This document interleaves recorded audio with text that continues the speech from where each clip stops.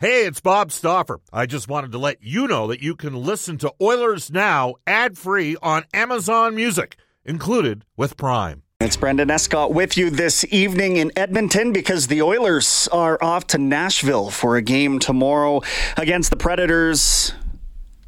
6 o'clock, 6 o'clock our time on 6:30, Chad, which means we on our program start at 3. Face-off show at 4:30. There you go. This Thursday, I should tell you, this October 19th, Ruth's Chris Steakhouse is hosting the Perfect Night Out. Join us for an exquisite 5-course wine pairing dinner featuring Camus Vineyards. Come with us on a culinary journey accompanied by Napa Valley's finest wines. Reservations are required. Call 780-990-0123 or visit Ruth's Chris Steakhouse on Eventbrite. That would be via the Google search, I believe. My goodness. There's been a lot on Google and the internet about what the Oilers have done or neglected to do or failed to do in the first couple games of this regular season. So good time for a MacT Monday to break it all down with Craig MacTavish, brought to you by Contract Equipment, Canada's premium heavy equipment dealer with rentals and sales. Craig, you get a break this week. You're on with Brendan. How's it going? It's going great, Brendan. Bob's avoiding me. I can see that early on in the season. I think he's emceeing some sort of party tonight to do with our New West Travel group. He's moving and shaking. Travel. Yeah, exactly. He's doing what he does best. So listen, Craig, obviously among the fan base, there's quite varying levels of concern after an 8-1 defeat on opening night and then a 4-3 loss on home ice, in which they dictated some of the play for sure, but the result wasn't there. What's your level of concern right now with what you've seen, or is it simply too early to even be asking that question? Well, it is too early, but I will say that adversity has a way to galvanize the team early, and there's no question we have a fantastic hockey team, and this is just going to narrow our focus really quickly and get us to improve our game. And I mean, there are obvious areas of our game that need some help, mostly defensively. Giving up the number of goals that the Oilers have given up the first couple of games is a little bit troubling, but they're well coached, and Jay Woodcroft and Dave Manson and the coaching staff will be all over this, and I expect a great effort in Nashville. Yeah, for sure. And we had to know there was going to be an adaptation period with this defensive system. And I said last week, the reason that I'm not concerned about it is because it's not like they're off on their own blazing a trail. Calgary is following a similar system that they're trying to integrate as well. Is there anything that you've seen specifically to do with that system that is noticeably different this time around? I mean, some of the same culprits I would suggest I'm watching commit the same styles of turnovers. What have you noticed in terms of how it's structured?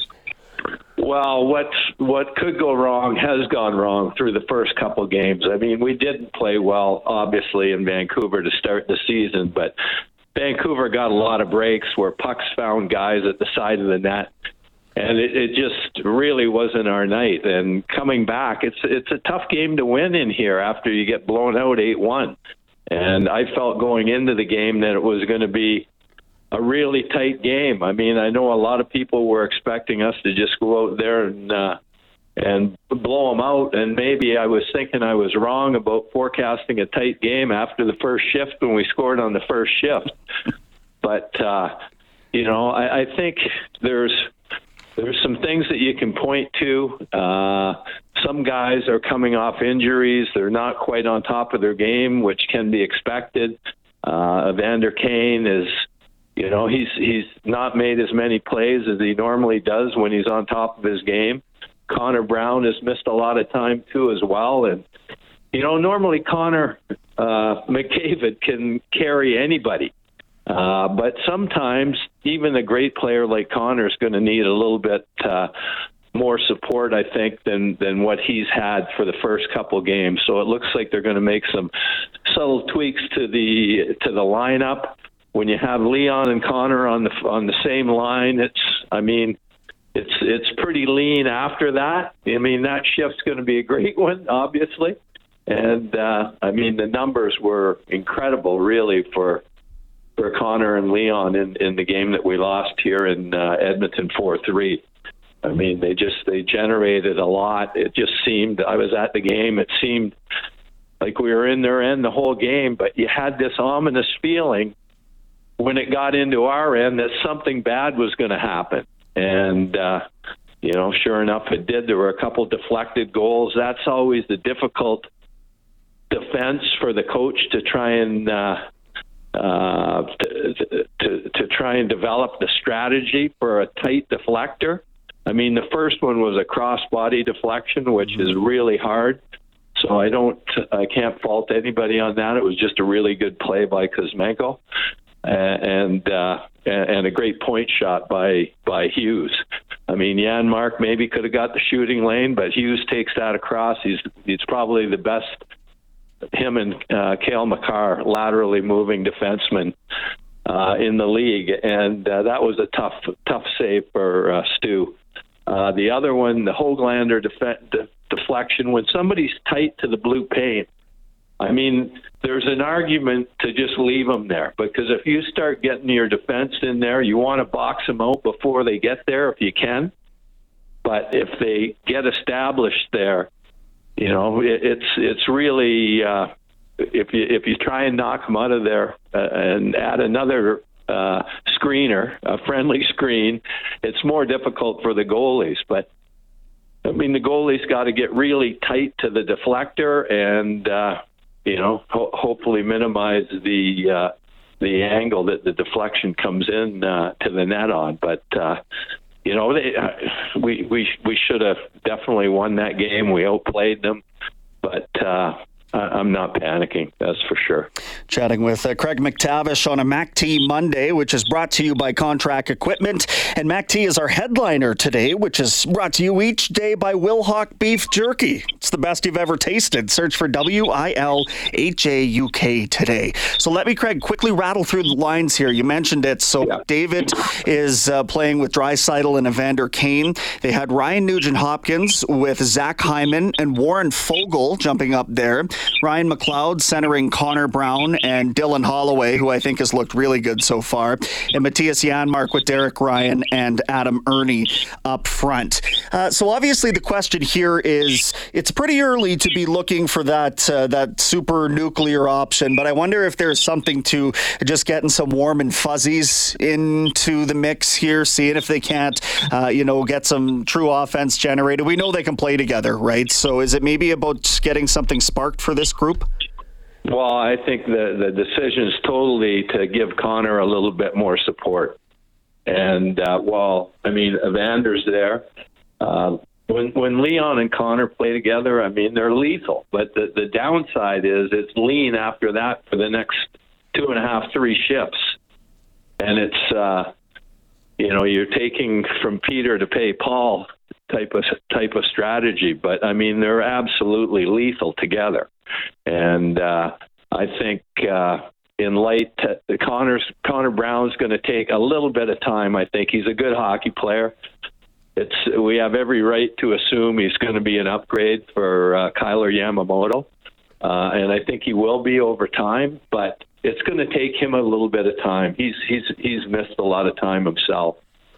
So give Connor just a little bit, a lot more support when you put Leon up there. And obviously those two guys like to play together because, they're so productive together. And it's a great option to have.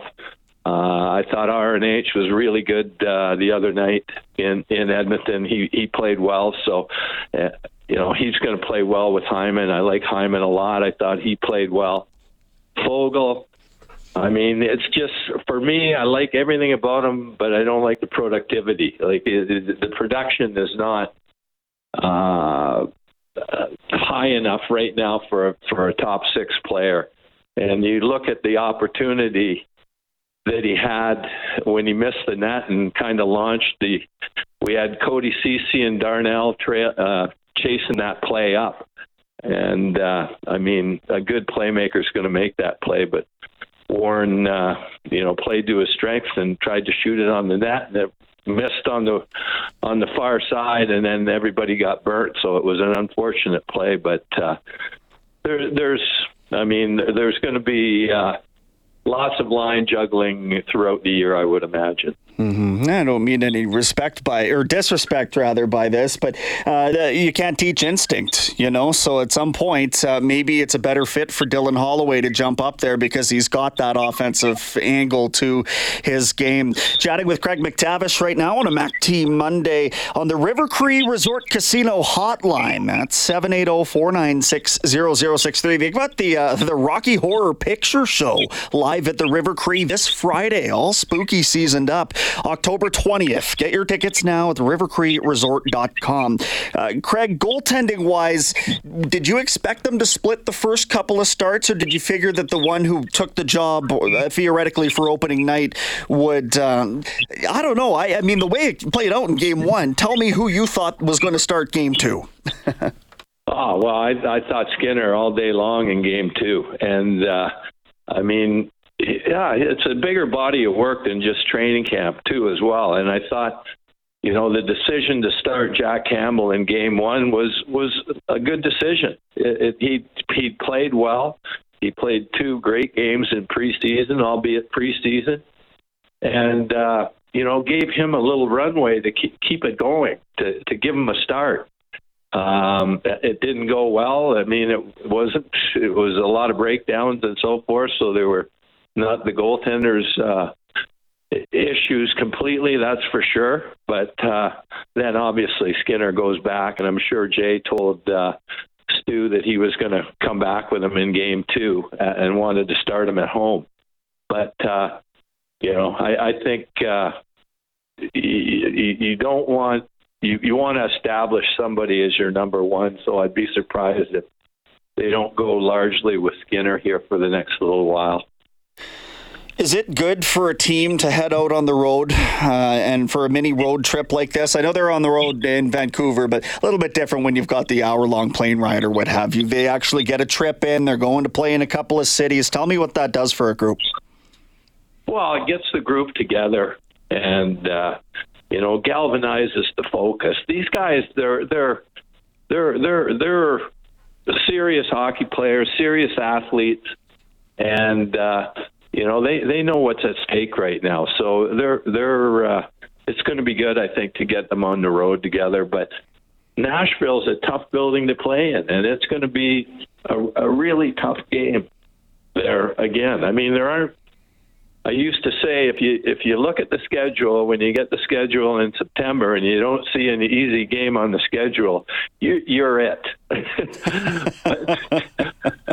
But it really, there aren't. I mean, you would think Philadelphia would be a game that the Oilers will dominate, but Nashville is a pretty good hockey team, and they're going to be tough. There's going to be some money on the boards, obviously, for Matthias Ekholm in his homecoming there. Does that sort of amp up a team? Will there be some rallying around that subject matter before game time? Well, I think this guy just has so much respect in that locker room from his teammates that they're definitely going to rally around him and support him. This guy is. I mean, these types of guys just are never available by trade, and we were lucky to get him. He's an unbelievable teammate. I mean, he reminds me a lot of Kevin Lowe, the way that he plays the game, and the way that he leads. It's been super impressive to add him, and then Zach Hyman too. I would say he's right in that ilk too, as well, as terms of guys that are completely respected and appreciated amongst their teammates. And being a good teammate is an underrated quality. I mean, I've always believed that. And over time, that's what stands the test of time. Nobody cares. We all played on great teams, but when we get together, nobody really even cares how many goals you got. But the one thing they care about is how supportive and how good a teammate you were. And we've added a lot of really good character people the last little while, so that's going to hold us in good stead through some of this adversity. I think you can see that around the league as well in the way that Anaheim prioritized getting guys like Alex Killorn and Radko Gudas signed. In Chicago, you see the insulation of Taylor Hall, Corey Perry, just guys that, can help with that aspect of things. And those teams had cap room, so they were able to overpay a little bit for that value, which again, I think lends itself to what you were saying, that sometimes you bring value by the type of teammate that you are. Yeah, Bedard, you want to surround him with, this guy has a maturity way above his birth certificate. There's no question about that. This guy has faced a lot of things and overcome them all, and he's off to a fantastic start. He looks like he's going to be a real phenom. But you want to surround him with players of great character, and Taylor's had a lot of experience. Taylor Hall's had a lot of experience in his career, and I'm sure he's at the stage of his career where he would appreciate, being a mentor to Connor Bedard. Who I'm glad you bring up. We're going to end here because the hype train of Connor Bedard has pulled into Union Station. Is that what it is in Toronto tonight? I'm trying to think. But Austin Evil Matthews, Empire. Good grief. Matthews has come out with an absolute gunslinging mentality, which makes him the player that he can be. That's when he's at his best. Back-to-back hat tricks out of the gates. He's lit the league on fire again. And then you've got this kid, this super prospect who comes in meeting so far every click along the way. He's got 3 points in 3 games. Just talk about sort of the start to the season for both of these guys as they played out in the first period out at Scotiabank. Well, amazing matchup for sure. And I was reading some of Matthews' comments about Bedard, and very respectful and bang on, as you would imagine, and vice versa.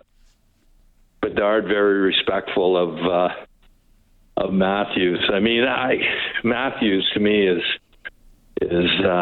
along a similar ilk of Mark Messier. Like there's nothing in the game can happen that he can't influence, whether it's being good defensively or being a physical player, scoring timely goals on demand.